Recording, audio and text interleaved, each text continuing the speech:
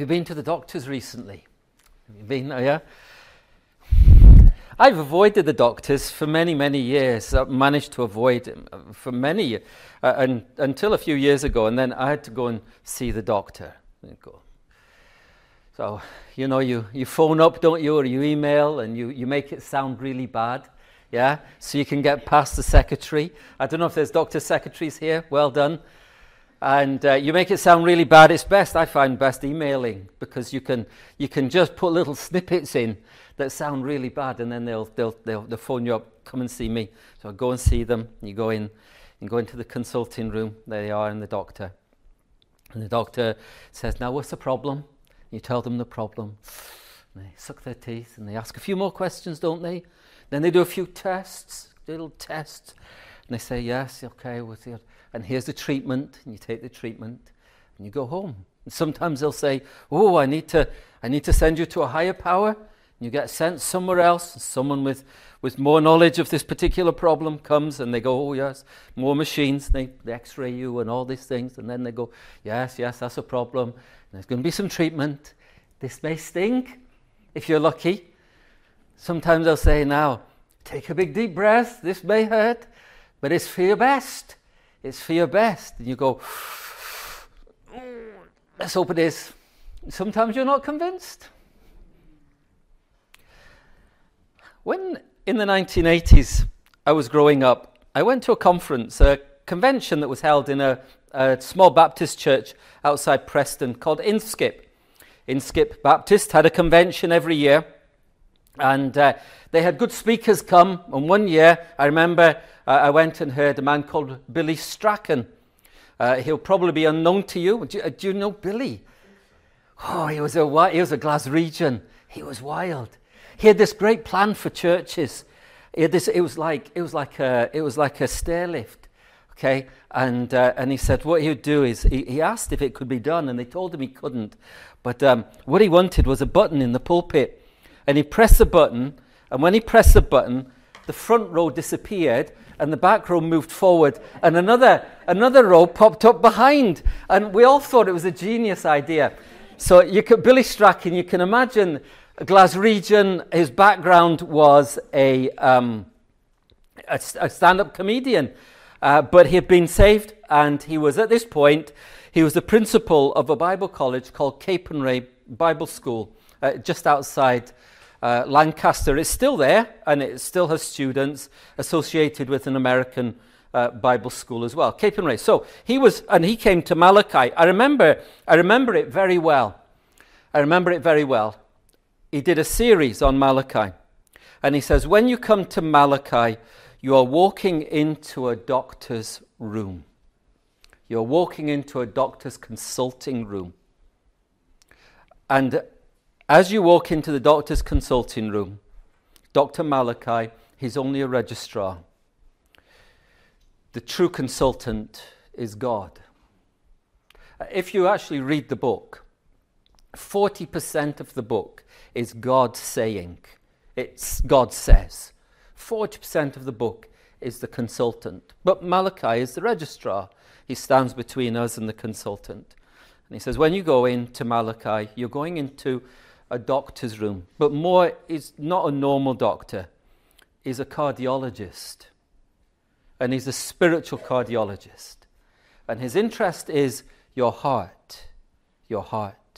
And when you open Malachi, you have your heart challenged and tested. And so come in, and I welcome you in to Malachi's surgical room. And we're going to have our hearts tested. And we're going to see how well we are. And if we're healthy. And if we're sick. And if we're sick, well, there's going to be some remedy, a treatment to help us. And that's how I'm going to approach Malachi. And it is about love. The first chapter just sets it up. The first chapter sets up the whole book. I have loved you, says the Lord. But you say, how have you loved us? There we go. You go into his room, and he puts on the probes, and he says, there's something wrong with your heart. There's something wrong with your heart. True religion is pleasing to God. It is heart religion. when Jesus was asked what the greatest commandment was, he says, "You shall love the Lord your God with all your heart, with all your soul, with all your mind, with all your strength. And you should love your neighbor as yourself," because that's the overflow of love for God. My first heading is very simple: the presenting symptoms. When you go into any operating or surgical place, they'll say, "What's wrong? What's wrong?" And you tell them you're presenting symptoms. From that, they work out what the disease is, don't they? What's the presenting symptoms? Well, here we have them. God says, "I've loved you." But the people respond, "How have you loved us?" That's what's presenting. The people feel unloved. I'm not loved. I don't feel cared for. Why are you here? I don't feel cared for. I don't feel loved. I doubt God's word. God says to me, "I love you," and I hear it, but I don't feel it. In myself, I don't feel that I am loved. I'm suspicious of God's word. He says all these kind things with regard to me. He also says all these kind things in his attitude towards me, but I have to be honest, I just don't feel it. I don't see it. I don't sense it. They question God's word. They question God's desires. They question God's intent. They're very suspicious of God. They question God's actions. Is it loving? It's a very sad place to be when someone who calls themselves a Christian, it's a very sad place to be when they doubt God's love for them. But it's not an unusual place to be. It's not an unusual place to be. And maybe that's you. Maybe today you don't feel that God loves you. Maybe today you're doubting God whether God loves you. You're doubting whether God's word is true, whether God cares for you, whether God has the best intentions for you. Now remember, love is not just affection. Love is a desire, an attitude. Love is very practical. It seeks the best for you. It's jealous of you. It cares for you. But it's a very sad position when someone who calls himself a Christian, someone who calls themselves a follower of God, says, I just don't feel loved. They're in a low ebb. They're in a low state in their heart towards God. And we can get into that position. There's very many reasons why we get into that position, which is what Malachi is about. He starts to test us and ask, why are you in this low position? Why do you not think that God loves you with a power and an authority and a glory? Why do you feel that he's not got the best in store for you or in mind for you? It's a very dangerous place to be. You say, well, I do feel loved by God. Okay. Well, here's another little test. And it's a truism. If you feel loved by God, why are you looking for love elsewhere? If you feel loved by God, why are you looking for love elsewhere? Why are you looking for attention and affection? Why are you so worried about it? What is it about you that you're searching for love and for affection elsewhere? It's a very dangerous thing. When you stop feeling that God loves you and believing that God loves you, you will find and look for love elsewhere. Why do people leave the church? Why do people leave the Church of Christ? Because they do not feel that God loves them. And someone else, somewhere else, is offering them a better love. It's the only reason, really. We follow our hearts, ultimately. We follow our hearts. Why don't we want to be in church? Because we think that somewhere else, someone has something better for me. God's word is no longer speaking. It's no longer heard. It's no longer valued.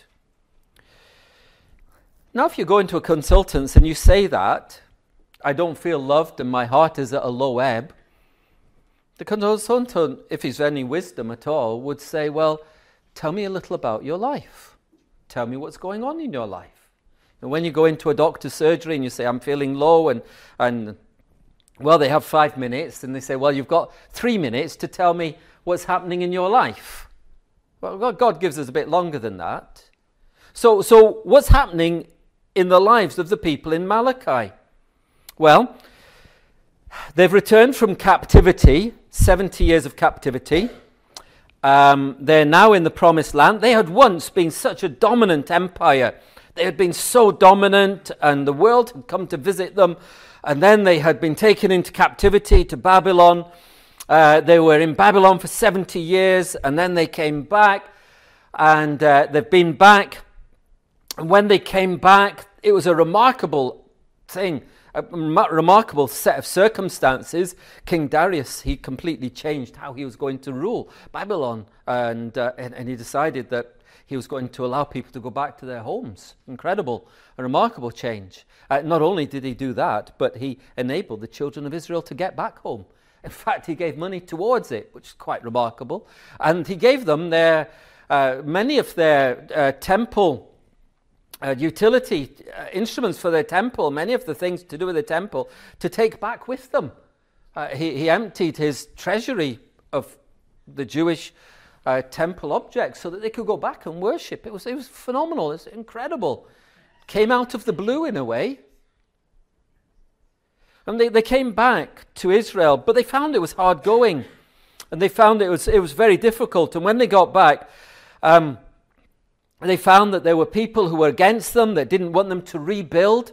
A man called Sanballat and other rascals who really wanted to keep control of the province, and they didn't want Israel to get any kind of toehold back.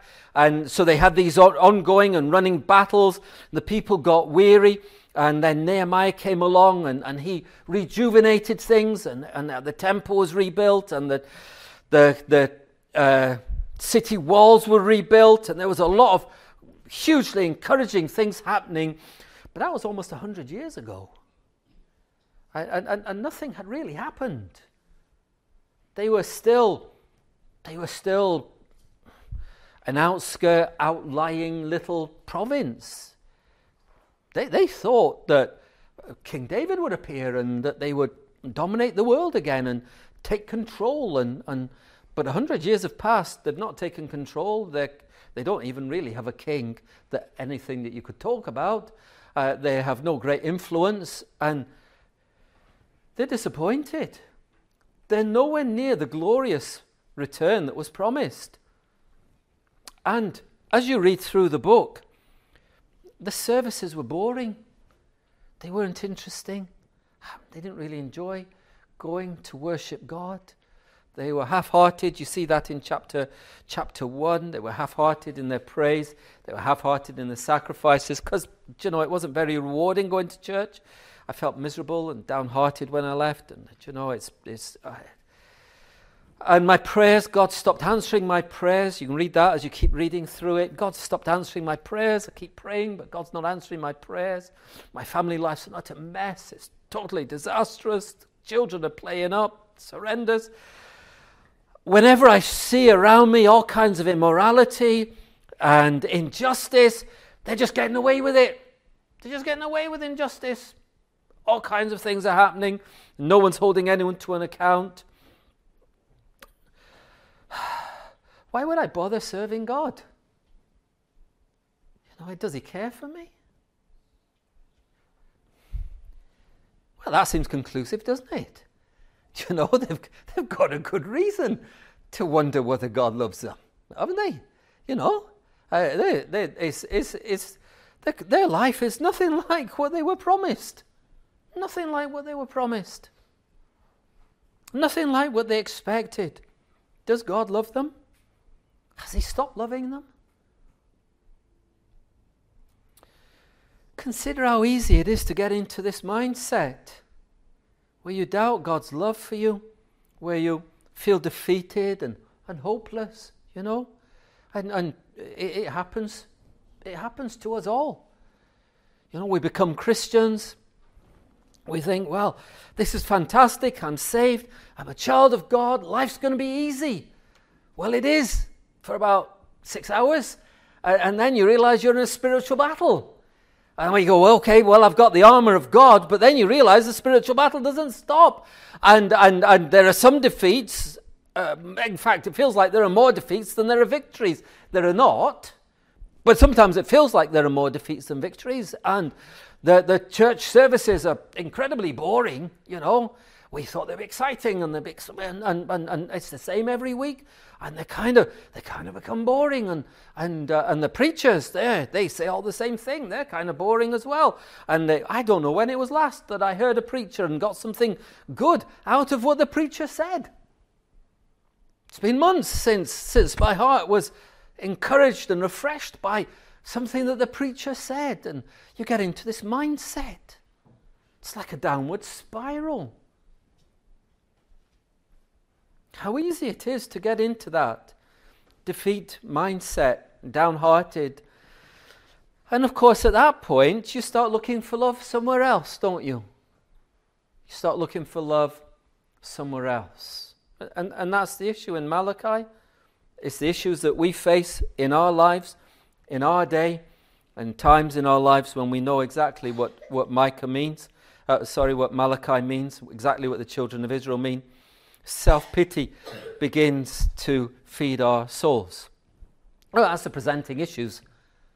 What's the diagnosis? Well, the diagnosis is fairly simple. You're entitled. We would say nowadays, wouldn't we? Entitlement. You feel privileged. You should be privileged, you think. You're self-righteous. I'm doing everything right and God's doing everything wrong.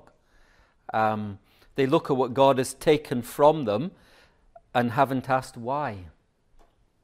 They've not asked why. Why the 70 years in Babylon? Because they turned their back on God. But that's God's fault, not their fault. Why the slow return? Well, because they were slow to return. Why hasn't the city grown as quickly? Because they were too busy building their houses. We'll find out later on.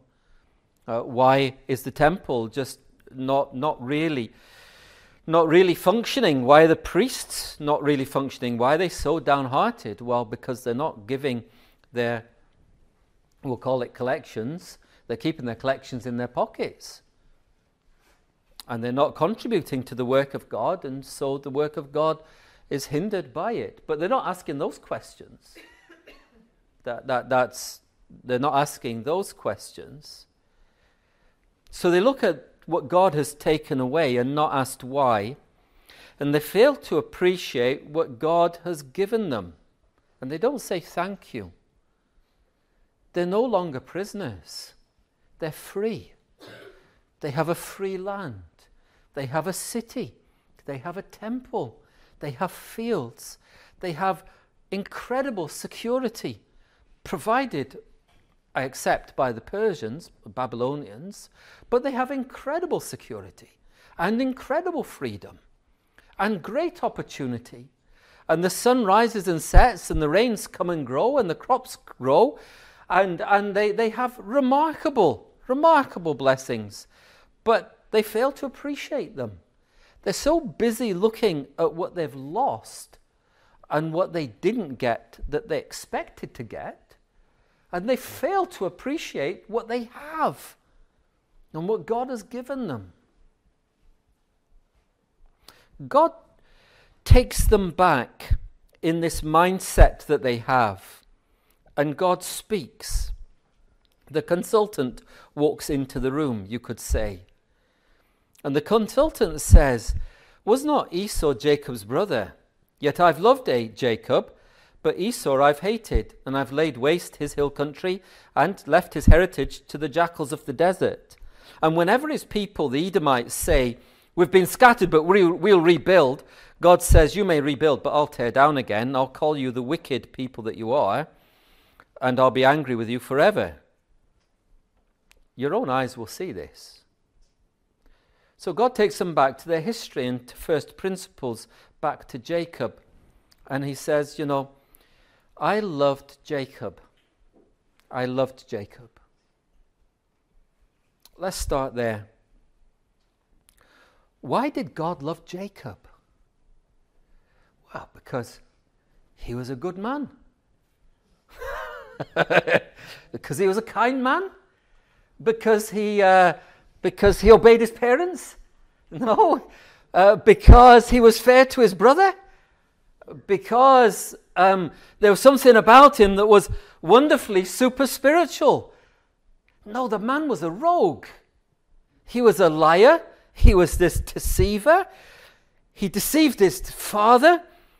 He deceived his brother, which he shouldn't have done. He should have trusted God.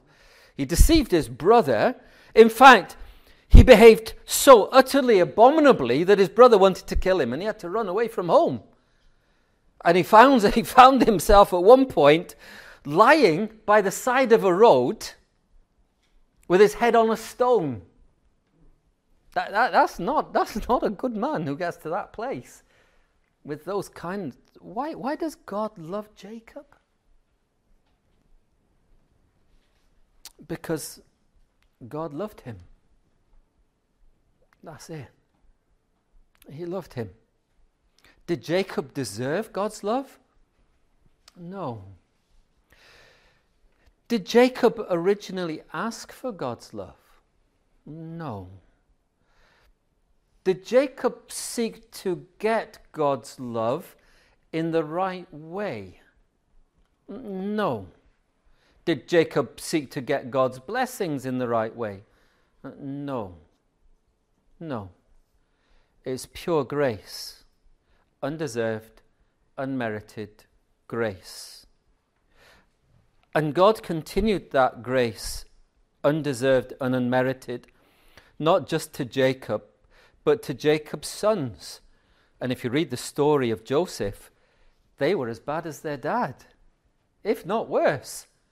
At least Jacob didn't dig a big hole and chuck Esau down it and then sell him to the next lot of slave traders. But Jacob's sons did. Why did God love them? Because God loved them.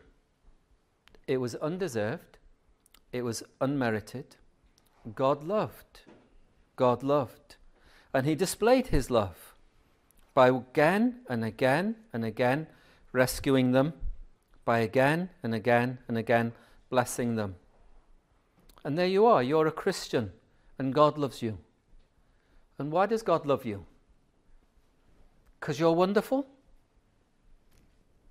And with a little scratch below the surface, I remember a fantastic illustration. It's based on Spurgeon. When a student wanted to get into Charles Spurgeon's college, and he comes in, I think it's in one of his, I think it might be in his book, The All-Round Ministry, or something like that, Lectures to My Students, I think it might be there.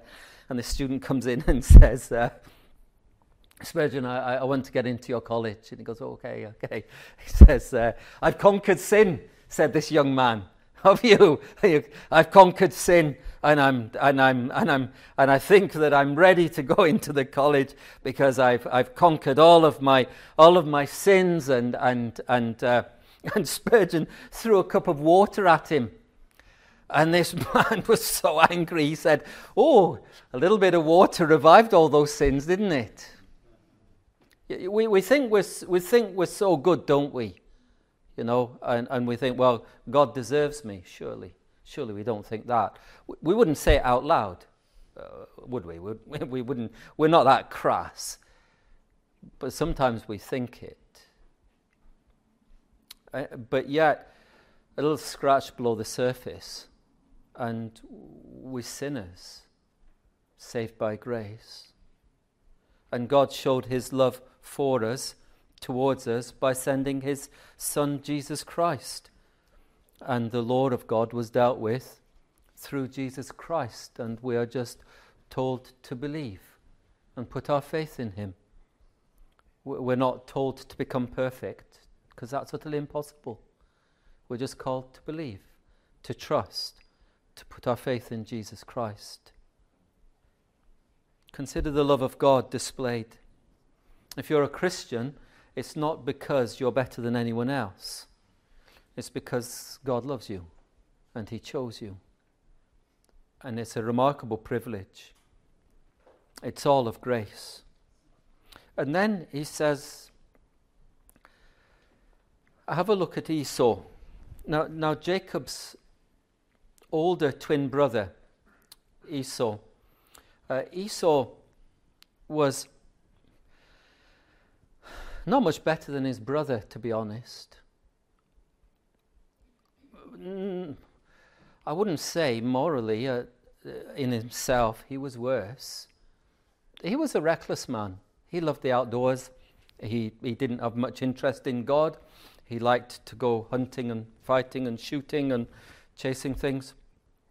And he was reckless about the things of God, the promises that God made, the great blessings of the family that the family had enjoyed. He didn't care about the family blessings. And God says, Esau, I've hated.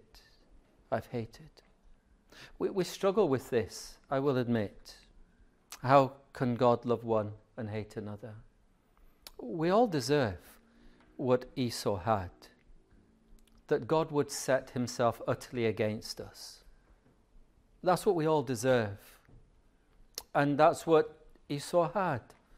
It's the opposite to love. God does not love him the way he loves Jacob. However, when we think about this, and when you think about this description, remember, Esau was incredibly blessed by God. He was blessed by being brought up in a family where his parents knew God and loved God. They weren't perfect, but they knew and loved God. He was blessed by hearing God's truth. He had that. He was blessed in that when he put himself to work and to build a family, God gave him many children. And those children, if you read further on into the Bible, if you read elsewhere in the Bible, and certainly if you read in Genesis, you'll find that those children had children who had children who had children who had children. And they became an absolute multitude. They became a nation of kings. They were incredibly successful. In fact, when Jacob and Esau, having had the big fallout and being split for a few years, when Jacob came back, he was a bit afraid of meeting Esau because Esau was such. Jacob. If Jacob was a good shepherd, Esau was SAS. You know, he was one of those men, and he was a bit afraid of meeting his brother Esau. But when he met his brother Esau, he tried to fob him off with money. It's brilliant. You've got to read Genesis. It's so good. He's trying to fob him off. He sent all his cattle ahead of him, and he said, "This is for you." And then he sent sheep, and "This is for you," and camels. Get some camels in there, and "This is for you." And then there was gold and silver on offer. But Esau could say this: "I don't need your money. I am incredibly blessed." In fact, so blessed was Esau that him and Jacob couldn't even stay in the same area because they'd become so blessed by God.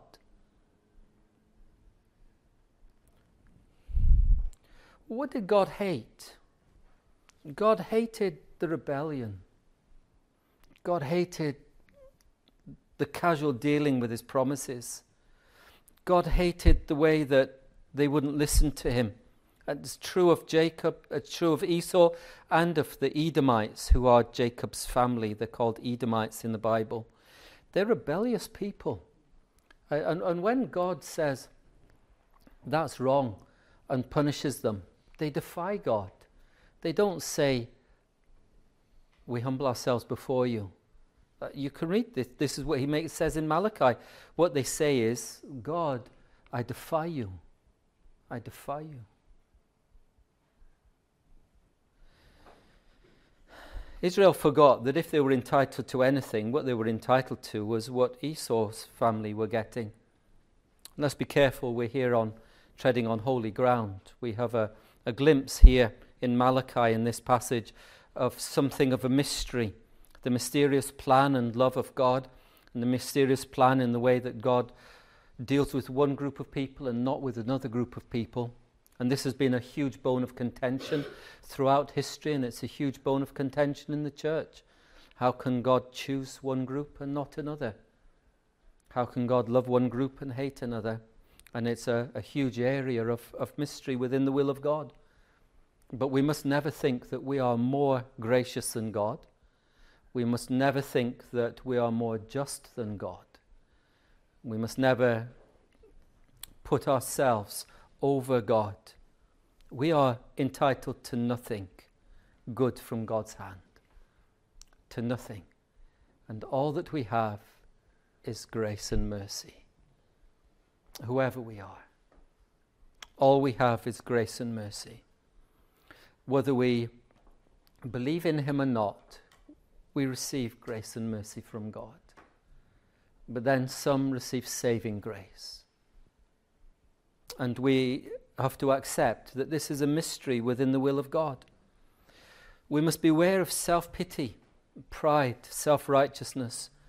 We must be wary of failing to see God's goodness and only seeing the things we want but don't have. That's the problem. It's what we call entitlement, isn't it, nowadays? We have to be careful in our short view of what true blessing is. True blessing is not many cattle and camels. True blessing is to know God and to have him walk with me. We must never lack faith in God's wisdom or his word. The treatment. How do you treat this condition? This condition of a low heart, this condition of privilege. Well, the treatment is very simple. God's word. It's God's word. How do we treat this? God's word. That's what we have here. This is how God's going to treat it. He's going to speak to the oracle of the word of the Lord to Israel by Malachi. God's word. We must listen to God's word and we must apply God's word. That's what we must do. We must humble ourselves under God. Whenever we feel unloved, we must come to God and say, Lord, speak to me and let me hear and let me believe and let me trust and let me not put my thoughts above your thoughts and my ways above your ways and my plans above your plans. God's word to every part of our life. We must apply God's word to our ears. Hear it and read it. If you're at a low ebb, if your heart is down, if you do not feel or love God the way you know you should, then you need to be in God's word and you need to be listening to God's word. That's the only answer. That's where you must be. To your ears, to your eyes, to your mind. You must listen and hear and read God's word, but you must think about it. You must consider it. You must ponder upon it. You must seek to understand it. It's not enough just to hear. You must talk about it. Discuss it. Discuss it with yourself. I don't know, is that just me? I talk to myself. Me and my dog. I talk to my dog. I pretend I'm talking to my dog every once in a while. I was talking to myself this morning and some idiot cycled up behind me. I couldn't hear them coming and I had to pretend I was talking to the dog in case he thought I was mad. Do you talk to yourself and say to yourself, get myself in hand? David did. David would talk to himself. He would say, why are you so downhearted, heart? You know, he'd talk to yourself. Talk to your friends. Apply these truths to your mind. And then apply these truths to your heart. Believe them. Help me in my unbelief.